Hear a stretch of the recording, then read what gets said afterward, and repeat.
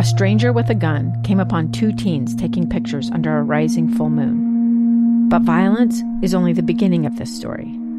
Sometimes I thought, there are no miracles. Yeah, there are, and this is a big one. I'm Amy Donaldson, and I've spent my career talking about how lives are undone by violence. The Letter is a podcast about how lives are remade. Follow The Letter at theletterpodcast.com or wherever you get your podcasts.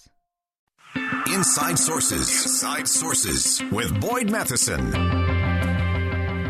Welcome back to Inside Sources. This is Taylor Morgan and Mara Carabello joining you today, filling in for Boyd Matheson. Mara, do you have TikTok there on your phone? You know what? I'm going to be honest, I don't. You don't have TikTok. Okay. Yeah, I do not have the personal discipline it requires to download TikTok. Or to stop watching TikTok once you've downloaded it, yes. Right? Now, don't be confused. Even for those of us who don't have TikTok, ask me how many TikToks I see or Reels I see, right? Yeah. It's everywhere. Yeah. You have a teenage daughter, don't you? I sure do. What is her relationship like with TikTok? You know, she has a fairly healthy relationship, I think. I'm sure in part because of your example. Let's attribute your the guidance. Parenting. Good parenting. I mean, and I think the point of this, Taylor, is it is everywhere. And once again, we are having a discussion that we are going to have over and over, which is starting with, hey, all the apps that you download that are social media, first thing, no, they're not private. Secondly, no, meaning they're public and they're publicly seen. And number two, they are private companies. These are not sort of, belonging to the public. You don't read the entire user agreement before you hit yes? Sure, I do. And, the story today is actually about who owns TikTok. And for those of you who don't know, most do, that it's a Beijing company. Its mothership is called ByteDance. So it is a Chinese privately owned the Chinese military private. DBA ByteDance. Exactly. Yeah. It's long been documented, as you allude to, Taylor, that there appears to be evidence of some government control over TikTok and the private company that owns them. Do we – look, I understand we need to have this conversation. We need to get into it. During the break, you and I were just talking about all of the devices that we buy and put in our homes that are constantly monitoring us. Actually, during that conversation, my Apple Watch chimed in to ask if I needed help with something. Timely, your watch did join the conversation. Has the ship sailed on privacy and security with social media apps and all of our devices? Is privacy and security even attainable? I ask myself that question. Like, I do think it is attainable. I think this seriousness of the story of people remembering what you're doing when you sign up for things, but it almost does feel, you get a little fatalistic and you think, oh my gosh, it's everywhere. It's out there already. Yeah. The jig is up, right? The jig is up. Yeah. I am everywhere. But let's bring in some national voices as the conversation gets more and more clear. I want to point out something that happened this week that was very pivotal, and it is a Republican governor from Maryland, Governor Gary Hogan. I think it's worth noting that he finishes his second term of governor of Maryland at the end of this month, right? So he is unchained by being reelected. He's not eligible. He, in a remarkable move, he has prohibited state employees from using TikTok among them, but certain Chinese and Russian influenced products and platforms in their executive government brand. Two friends taking pictures of the rising full moon on a summer night. Two teenage kids doing what teenage kids do. When a stranger with a gun and a death wish changed everything. It was violent, it was senseless, and I will never understand it, I will never accept it. I'm Amy Donaldson, and unfortunately, we're all too familiar with stories about how violence shatters lives. But what we rarely see is how they are rebuilt. In a new podcast, The Letter, we relive tragedy, but only so we can hear the rest of the story. The struggle to reclaim lives, the realities of grief, and the possibilities of forgiveness. I believe in miracles. Sometimes I thought, there are no miracles. Yeah, there are, and this is a big one. Follow The Letter at theletterpodcast.com or wherever you get your podcasts. Okay. We're going to get some content here, some sound bites from some national experts on this. But first, I just have to wonder, is Governor Hogan just tired of his employees wasting so much time at work? Is that the problem? No, I do think that there is a grounded security concern. But it is fascinating that they are making it just from the point of origin of the country in which it's coming from, which, again, we've had long-standing discussions about if Russia has been interfering in Americans' elections. So this deeply matters. I'm going to take us to a clip. This one is from former National Security Advisor Robert O'Brien. He did speak to Inside Sources last month and laid out, Taylor, the dangers TikTok poses to national security. TikTok's very dangerous for three reasons. One, it obtains all your personal data off your phone. When you sign your term of use with them, you give them everything, your passwords, your location, all that sort of thing. And that's all accessible by the Communist Party of China for every American.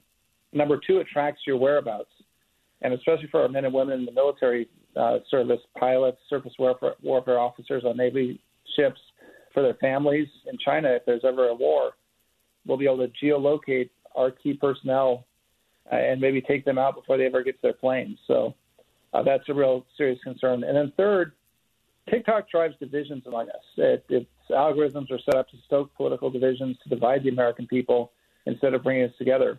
In China, the TikTok algorithm encourages people to study math and go to spelling bees and get involved in civic activities.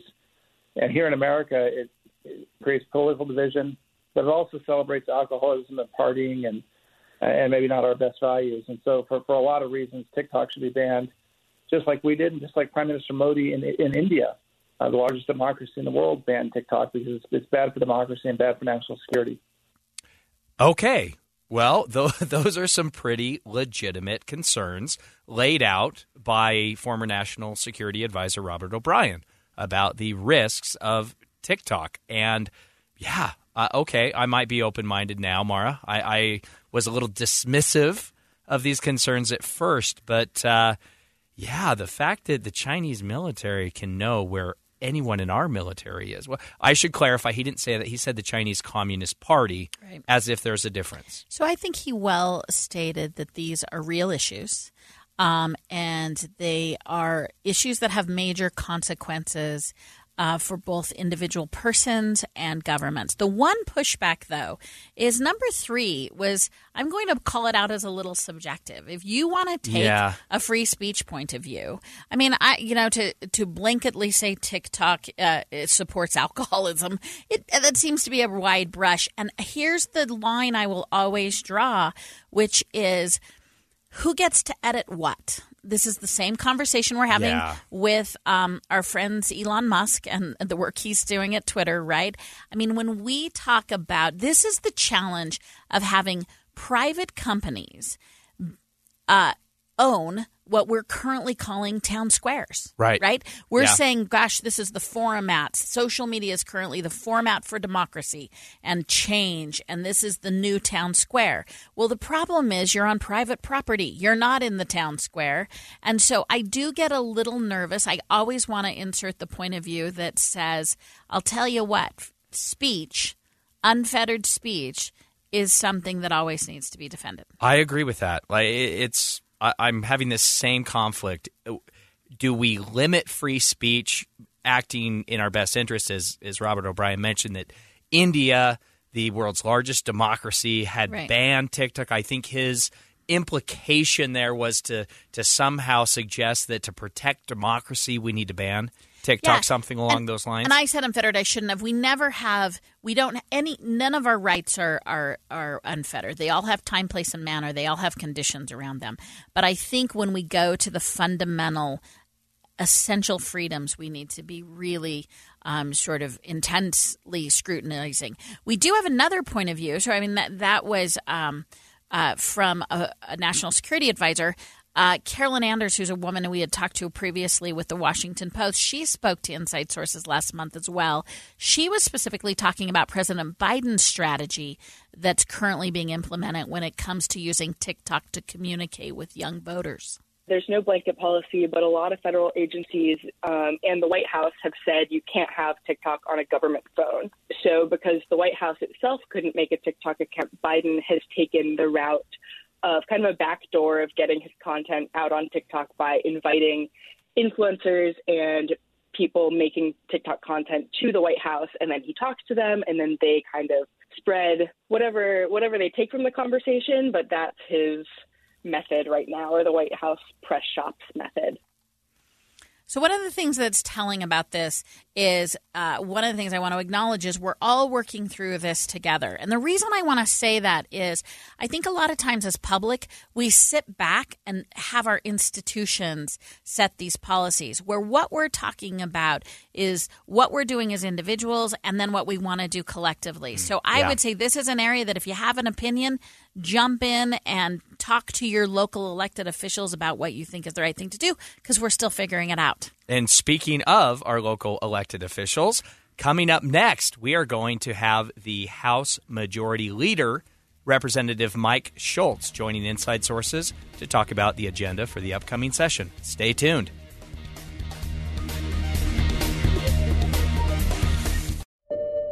I'm Dave Cawley, investigative journalist and host of the podcast Cold. In October of 1985, a woman named Cherie Warren left work at a busy Salt Lake City office to meet her estranged husband at a downtown auto dealership. She never made it home. Cherie's car surfaced weeks later in Las Vegas, in the parking lot of a hotel casino. No one knows how it got there. Strange. It was strange. Both Cherie's estranged husband and her boyfriend raised suspicion for investigators. I kind of thought that he might have done something. But no arrests were ever made.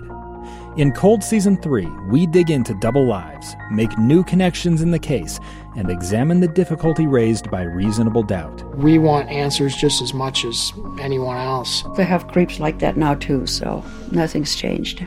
That's the new Cold Season 3, The Search for Cherie. Now available anywhere you get your podcasts.